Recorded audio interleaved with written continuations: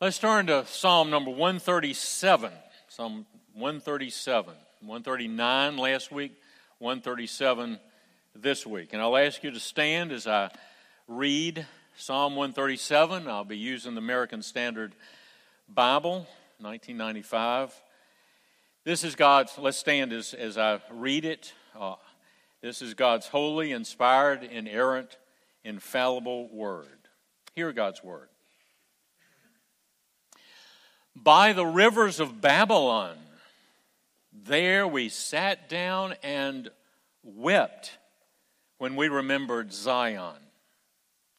Upon the willows in the midst of it, we hung our harps. For there our captors demanded of us songs, and our tormentors mirth, saying, "Sing us one of the songs of Zion." How can we sing the Lord's song in a foreign land? If I forget you, O Jerusalem, may my right hand forget her skill. May my tongue cling to the roof of my mouth, if I do not remember you, if I do not exalt Jerusalem above my chief joy. Remember, O Lord, against the sons of Edom, the day of Jerusalem, who said, raise it to its very foundation. O daughter of Babylon, you devastated one, how blessed will be the one who repays you with the recompense with which you have repaid us. How blessed will be the one who seizes and dashes your little ones against the rock. So far, God's word. Please be seated. Let's look to the Lord in prayer. Heavenly Father, we pray that you would bless these words, some comforting, some distressing, some raising questions in our hearts and minds. We thank you for all of your scripture, and we pray that you would apply this to our hearts even today. In Jesus' name, amen. Some say that when we lead in worship, we should seek to make you feel good. Some say that we should make you feel emotional. Some say we should make you feel bad. Some say we should comfort the afflicted and afflict the comfortable. Paul says in Acts 20:27 that our goal is to declare the whole counsel of God. The ESV says it that way. All the counsel of God. King James says it that way. The whole purpose of God in ASB. Acts 20:27, for I did not shrink from declaring to you the whole counsel of God. What is the whole counsel of God? What can I tell you for certain that God wants you to believe concerning Him, and what duty He wants you to know that He requires of you? Where can I get this material? How can I answer these questions about faith and life, about believing and obeying, about trust and obey? It's all right here, and only here. 2 Timothy 3:16 and 17 says, all Scripture is inspired or breathed out by God. It's one word, God breathed. It's all God breathed. All of Scripture is God breathed and is profitable or useful for teaching, for rebuking, knocking you down when you sin, for correction, bringing you back up erect after you've been knocked down by the gospel, to stand you back up, and for training in righteousness. So the goal as we gather, as Dave and I preach, is not to make you feel good or feel bad or feel one way or another. The purpose is not to manipulate you in any way. The purpose is to declare to the best of our ability, asking forgiveness for our shortcomings, all that the Holy Spirit has caused to be written in the 66 books of the Bible, and to depend upon His illumination, shining His light upon it, upon that which He's already breathed out or inspired. And here we are in a book that has 150 chapters, sort of in the middle of the Bible, that sing their way into our souls. Are we learning from this book? Yes, of course. Are we experiencing emotions? Yes, certainly. Emotions that go with joy, with encouragement, with confidence, with confrontation, with conviction.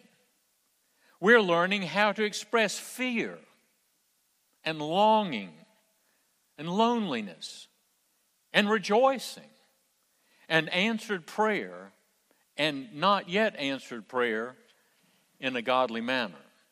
Last week we concentrated on Psalm 139, and we were awestruck at the omnipresence, the omniscience, and the omnipotence of God, using those three big words.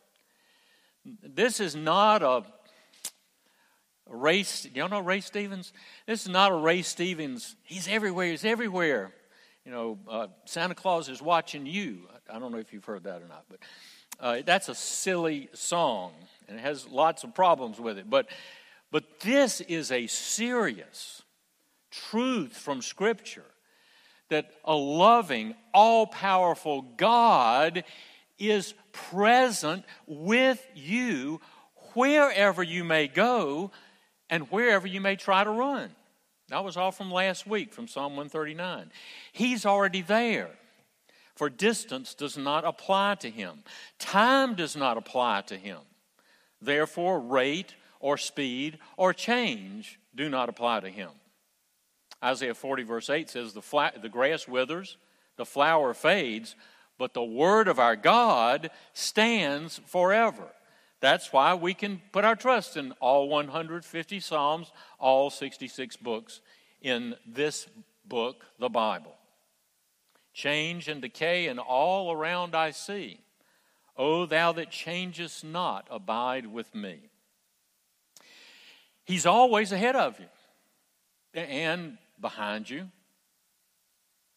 The vanguard, the rear guard. He's always on both sides of you. He's always in you. We've heard that from Psalm 139. Even before there's a word on my tongue, behold, O Lord, you know it all. If I ascend to heaven, you're there. If I make my bed in Sheol, behold, you're there. If I take the wings of the dawn, if I dwell in the remotest part of the sea, even there your hand will lead me, and your right hand will lay hold on me. We learned and considered that the Lord has all your ups and downs planned out. Verse 16, last week, and in your book were all written the days that were ordained for me, when as yet there was not one of them. Psalm 139 told us that the Lord is always thinking about you. How precious are your thoughts to me, O God. How vast is the sum of them. If I should count them, they would outnumber the sand. He thinks about you that much. When I awake, I'm still with you. He's got the whole world in His hands. He's got all of time in His purview, I don't know how better to say it, but all at the same time. He is the great I am.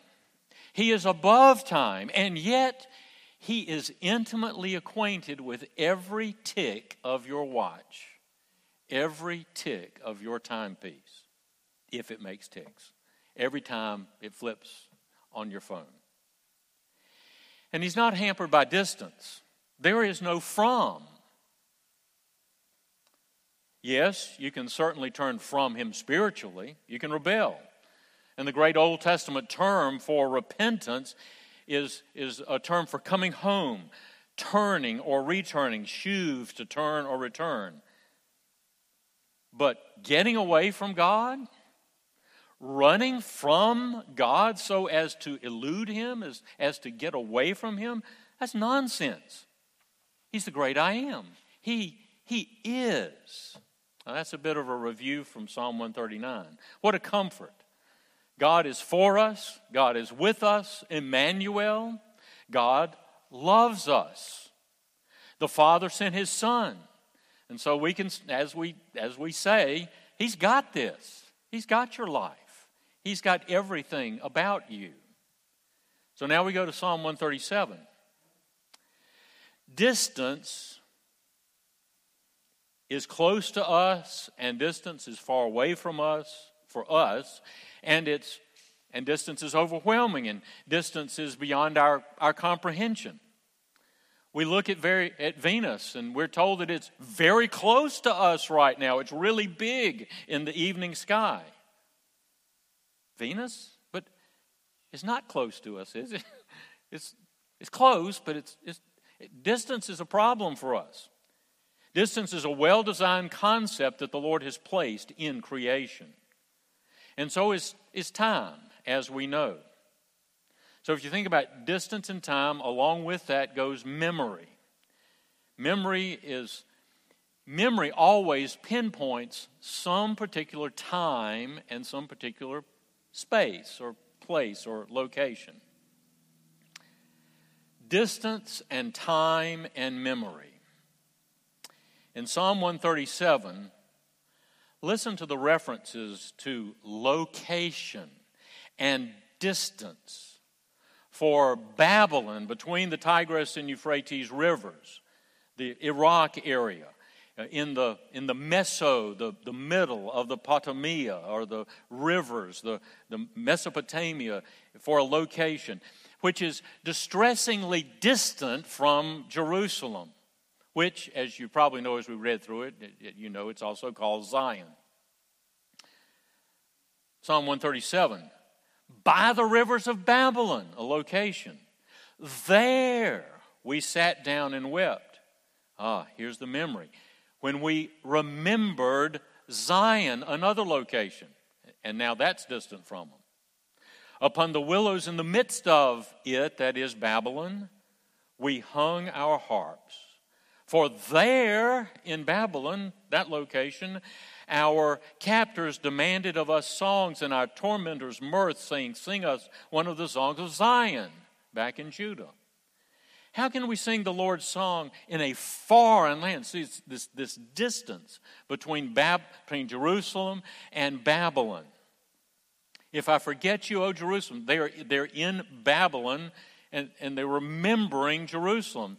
If I forget you, O Jerusalem, may my right hand forget her skill. May my tongue cling to the roof of my mouth, if I do not remember you, if I do not exalt Jerusalem above my chief joy. The place for the people who are singing Psalm 137, the place is distant. And the time is past. In fact, when we sing Psalm 137, when the children of Israel first sang Psalm 137, they were singing in Jerusalem. Let's see, where are you? We were singing in Jerusalem a memory about being in Babylon and having a memory of Jerusalem. You got that? When they sang Psalm 137, they were remembering a memory. We call the psalm post-exilic. It's after the exile, after the 70 years from 586 BC, 586 years before Jesus came, before he was born, when they were hauled off because of their rejection of God, until about 516, when the rebuilt temple was dedicated in Jerusalem. They were remembering a memory. They were remembering a distressing time in the past in exile, during which they had remembered a time in the future, in the further past, when they had been living undisturbed in Judah and Jerusalem. It's a memory of a memory about a memory. Now, don't you have certain situations, certain sights or tastes or smells that take you back to a particular time and place in your memory? For instance, when I bite into a cold, fried, home fried chicken drumstick, and it tastes a certain way, I am suddenly with Mama and Daddy and Ruth and with our oldest child, Wally, in a car seat that, they didn't have all these extra things. The car seat had to be the carrier, it had to be everything, on a concrete picnic table and bench when I was a little too cold. I had a cool breeze somewhere in the North Carolina mountains where we'd taken Mom and Dad. And I remember, when I have a certain taste, I'm right back there with that cold fried chicken and potato salad and iced tea. A time, a place, a memory. All those memories you have of a particular time and place, we know from the Bible, we know from Psalm 139 and from Psalm 137 that God was there. What about the time when you were too upset to dial 911? Somebody else had to do it for you. He was there. What about that time when you were so very afraid as a child or as an adult, as a teenager? What about the miscarriage? What about the death that turned your world upside down? God was there. He was there. The people of God, the covenant people of God, had broken the covenant of His grace toward them. They had played the harlot in Old Testament terms. They had been unfaithful to Him, committing spiritual adultery. They deserved punishment. They deserved destruction. They deserved hell.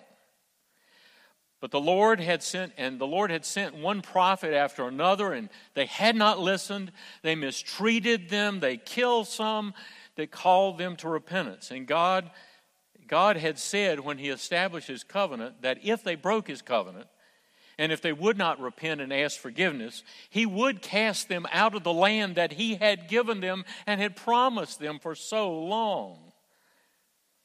The Assyrians had come and carried off the northern kingdom, Israel, in the 700s BC. Now the Babylonians had come and carried off some of the southern kingdom, Judah. These people had brought their harps with them, but they could not bear to play. They were in Babylon. According to God's will, they belonged in Babylon at this point.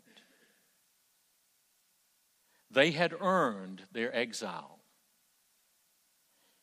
And God was there. God was there. He was in control in Babylon.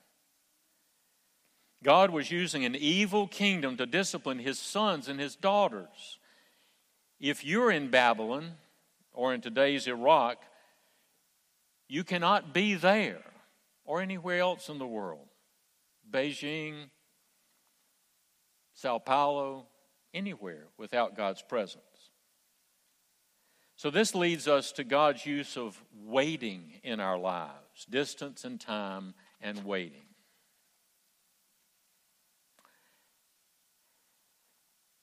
When I was in seminary, Ruth and I were in Philadelphia.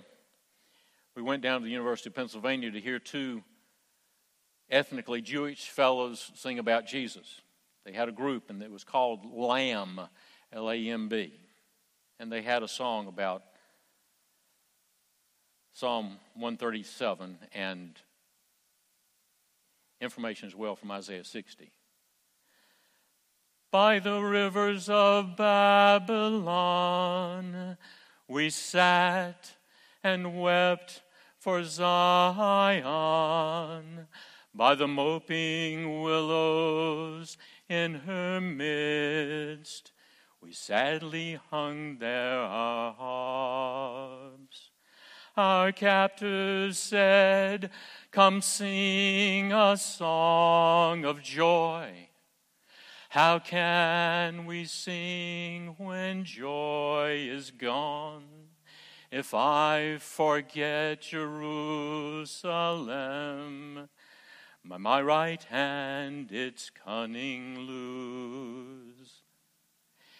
Do you see how this meditation answers the waiting question? You're waiting for answers now, are you not? I am. I think the whole world that's praying is waiting for answered prayer. The Lord has all power to end our waiting at any moment. If you read the end of Babylon, you'll see how easy it was for him.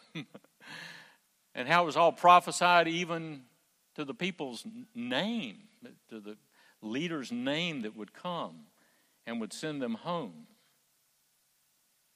He uses our distance and our time to accomplish his ends. He is intimately acquainted with all our ways.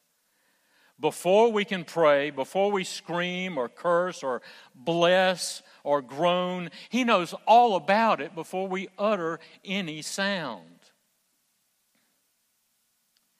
He doesn't just know where you are and when you are. He thinks about you. He's always thinking about you all the time. Your concept and my concept of God Almighty is way too small. I know that. God had promised that after a period of exile, which he told them through Jeremiah would be 70 years, he would bring them home.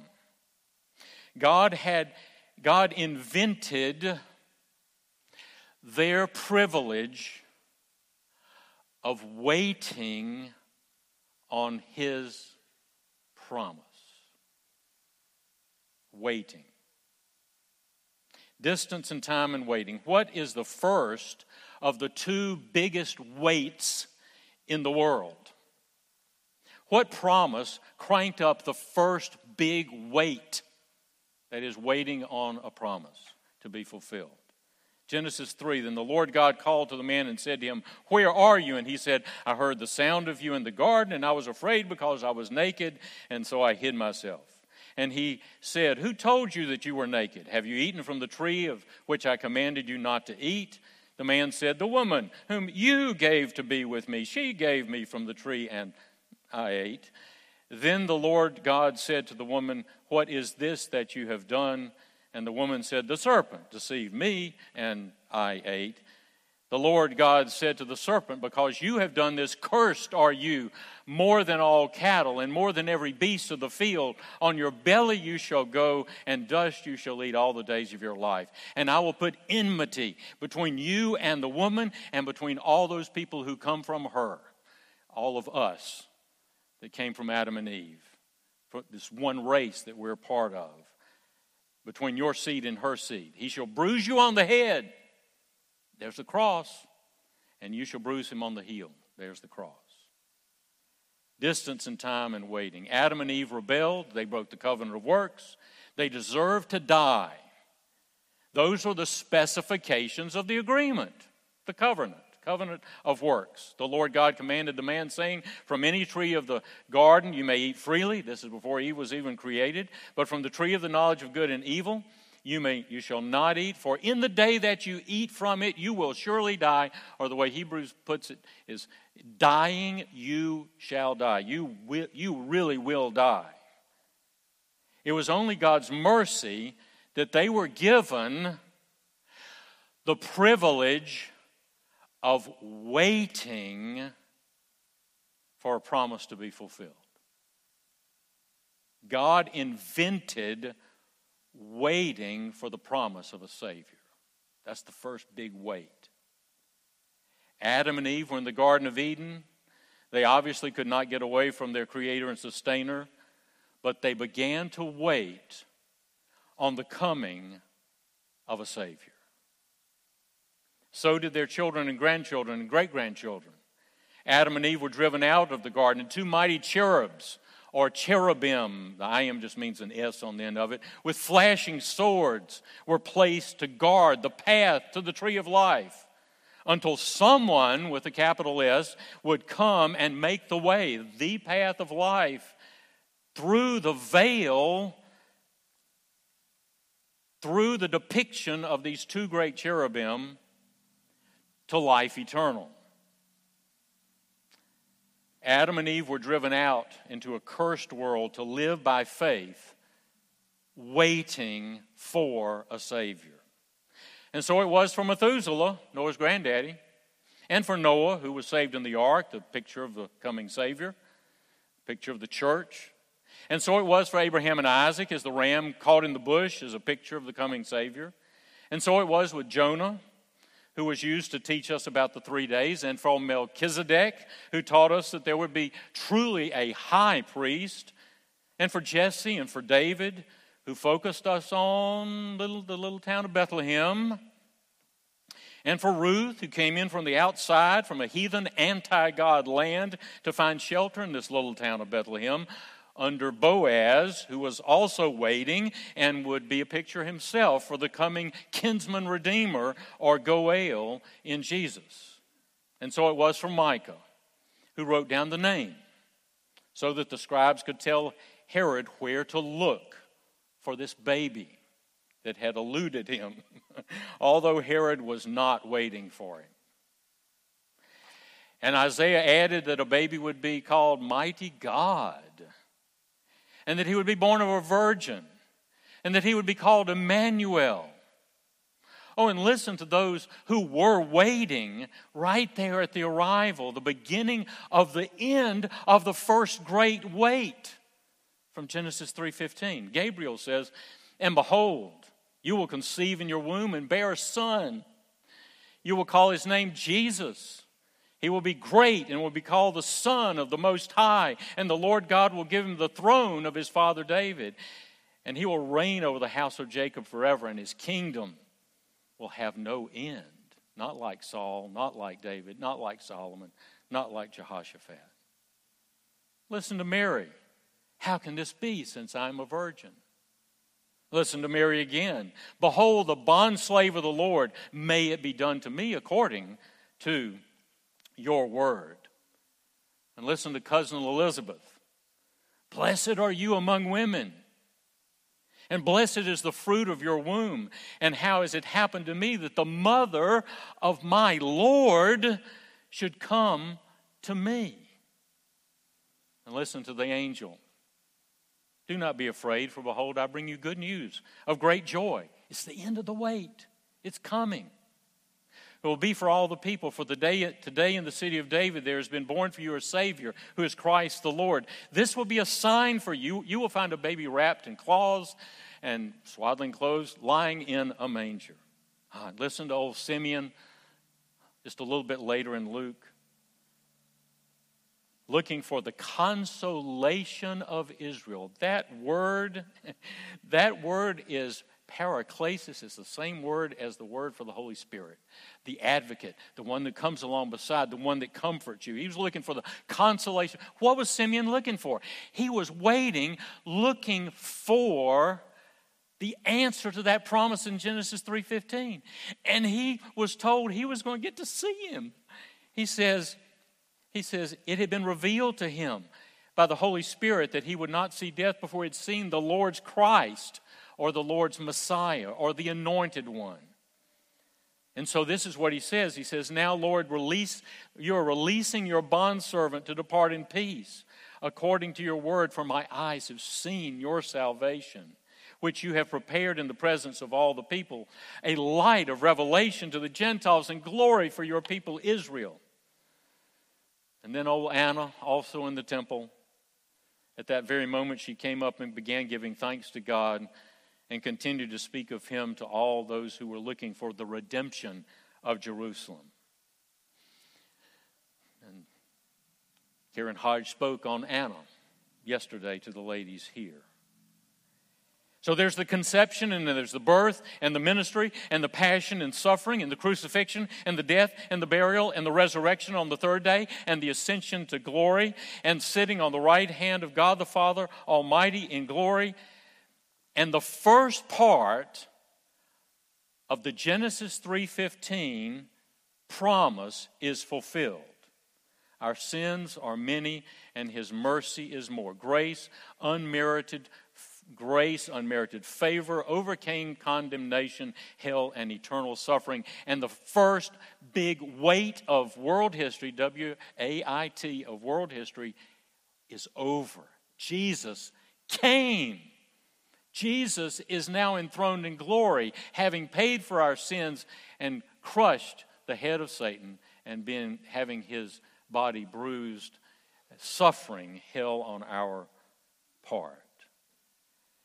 The end of Psalm 137 leads us to consider distance in time and justice.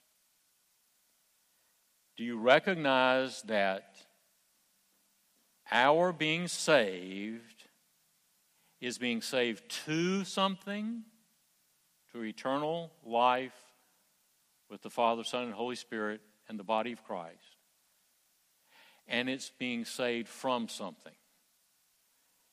And the end of Psalm 137 makes that clear. If there were a way to escape justice without coming to Christ, then there would be no gospel. And Genesis 3:15 will not be fulfilled. There are two great concepts being carried out here, God's mercy and God's justice. On a hill long ago and far away, that is a memory. We weren't there, but it sure has been described to us, and we are there spiritually, especially when we come to the Lord's table. On a hill long ago and far away, a time and place and distance from us, justice and mercy kissed at the cross. Psalm 85:10 says, righteousness and peace have kissed each other. But this is for those who are in Christ, who are not bound to this world, and who are looking for and waiting for the next. The covenant of grace provides mercy to any and all who are in Christ. And the covenant of grace presents justice for any and all who are outside Christ. 1 Corinthians 15:22, for as in Adam all die, so in Christ all shall be made alive. You may not want to hear about the justice due the enemies of God. If Christ's death on the cross means grace and mercy to you in Christ, it can only mean that there is justice and punishment from which you have been rescued. There's no terrible curse from the Garden of Eden to be finally carried out. If there is no curse to be carried out, then Christ's death is worthless. If it's okay to rail against God and to refuse to submit to Him and testify that you believe that He doesn't exist, He doesn't speak, He doesn't rule the world, then if you're still going to be admitted to heaven anyway, without repentance, with the sons and daughters of God who've been adopted into His family, then there is no gospel. There is no hope. But 1 Thessalonians 5, if you meditated on that at the beginning, when they are saying peace and safety, that's when He'll come. The second great weight of history is still going on. We're still waiting for the second coming of Jesus.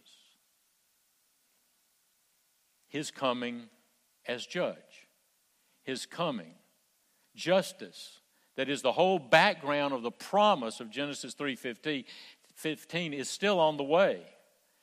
It's the second big weight of the world. God will be glorified in carrying out His grace and mercy. Praise God. God also will be glorified in carrying out His justice and wrath, just as He always has been. The end of 137. Remember, O Lord, against the sons of Edom, Esau, who were in favor of the destruction of their brother Jacob or Israel.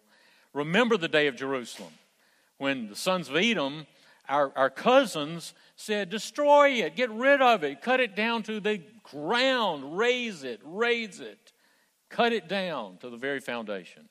And then the evil Babylon, oh, the daughter of Babylon, you devastated one, how blessed will be the one who repays you with the recompense with which you have repaid us. How blessed will be the one who seizes and dashes your little ones against the rock. The type thing they did in Israel. Do you realize that when we go to see the Hallelujah Chorus or hear the Hallelujah Chorus, do you realize it's a long production? You probably never have heard it, all the pieces of it. But it does start with Christmas. It focuses on the resurrection. It really is an Easter piece. Certainly it tells us plenty about the coming of Jesus, the prophecy of Jesus, the coming of Jesus. It also goes to the end of time. Did you notice that in Revelation 19? The Hallelujah Chorus is the response not only to the grace and mercy of God for the people of God who have been saved by Jesus Christ, but it's also a hallelujah at the destruction of Babylon. Not physical Babylon, that's already gone. But world Babylon that takes its stand against Jesus. Babylon is the evil heathen kingdom around the world, not just the one who went against Israel. All of Psalm 137 fits together, just as all the Bible fits together. Read and absorb all of it together. We are still waiting. We're still waiting for the second coming of Jesus. It too will be the consolation of Israel. But for the grace of God, you would be judged too. Your only hope is Jesus. Your only hope is Jesus. Your family's only hope is Jesus. The world will not end well. Peter says that it will be burned up, reserved for fire, kept for the day of judgment and destruction of ungodly men. We probably skip over those things. But the second coming has both parts to it, just as the first coming did. The world's only hope is Jesus. Your only hope is Jesus. The people of Psalm 139 looked back and longed to return home. We look forward to a home that we've never visited, but one the risen Savior has prepared for us in glory, thinking about us all the time and waiting for the fulfillment of the time when He will, as He promised, bring us home. Let's pray.